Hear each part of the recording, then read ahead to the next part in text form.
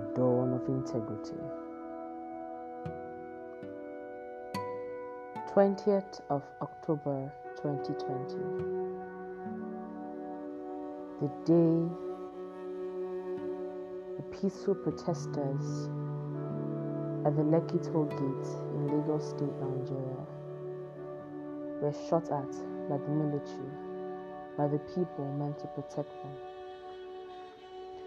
The Dawn of Integrity podcast aims to encourage the youth and to teach people the importance of accountability, transparency, and good governance to ensure that people know their rights, people understand what they're supposed to do, and people know that they have a civil responsibility to reject laws that will not lead to the good of everyone. But we cannot spread the word of integrity and accountability if we do not recognize the sacrifices that are being made. On the 8th of October 2020, the EndSARS movement took place, started by a number of celebrities who took to the streets of Lagos to vent out their disagreements, to vent out their pain, to ensure that they let their voices out and to tell people what's going on. It started so peacefully, and to date it has remained very peaceful. They went to non-police stations, submitted appeals, and because it's an organic pain felt by everybody, people took to the streets in different parts of the country and started their own protests. In the University of Port Harcourt, the 13th of October marked the beginning of ours. It has been one recording of protest here and there, and for some reason, we the citizens saw a glimpse of hope. Saw a hope that if we continue, we might actually change something. But alas, 20th of October took lives that can never be brought back. It took lives that can never be reclaimed. Lekki protesters were on the floor after the curfew was supposed to be postponed to 9 p.m. At 7 p.m. they were on the floor, singing the national anthem, waving their flags. The lights at the billboard was turned off.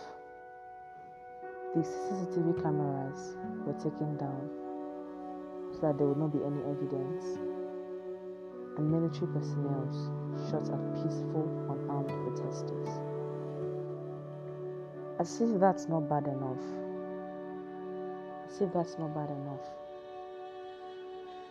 There has been no form of acknowledgement by the government, both at the state and federal levels, that these things happened, even when there were video evidences.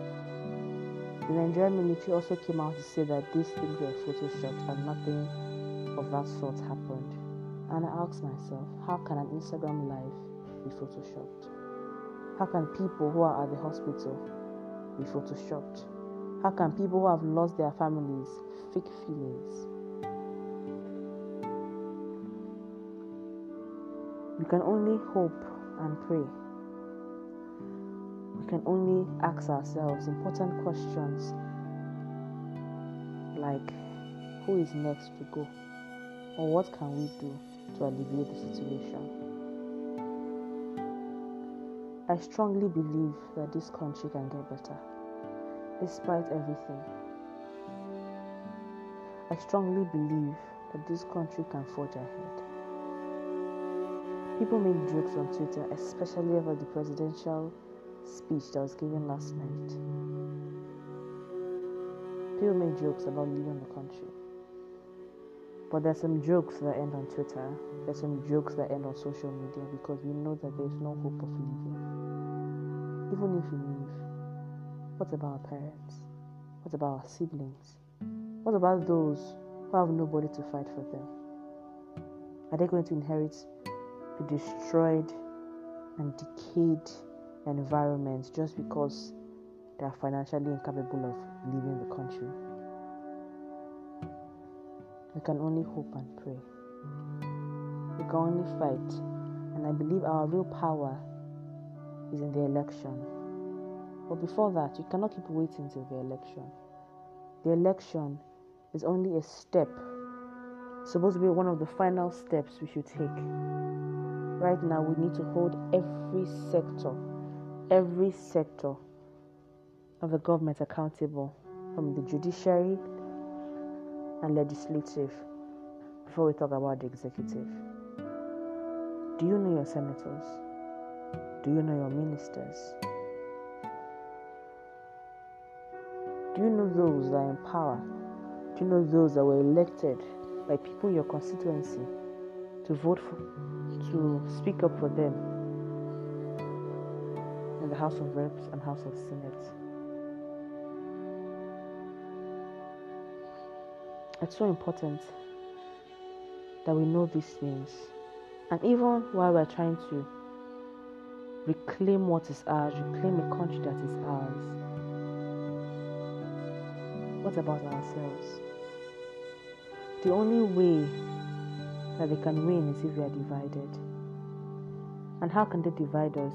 By springing up religious lines, tribal lines, ethnic lines, racial lines. By springing up intertribal wars that never existed.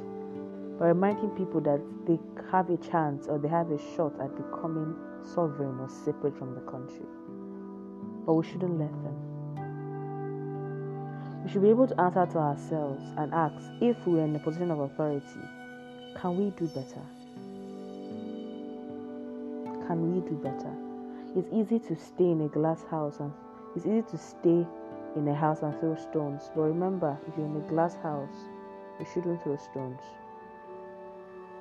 How accountable are you in your house, in your work, as a student, as someone's child, as a member of one religious house or the other? How accountable are you? How transparent are you?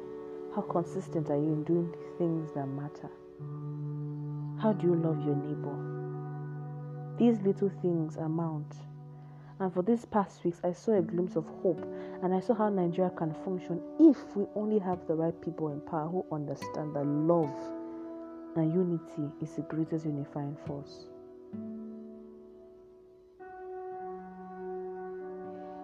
My heart is heavy as I record this podcast, but I believe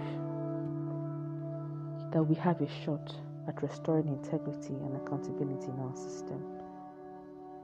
The EndSARS movement is just the beginning. Our parents fought, and unfortunately they lost.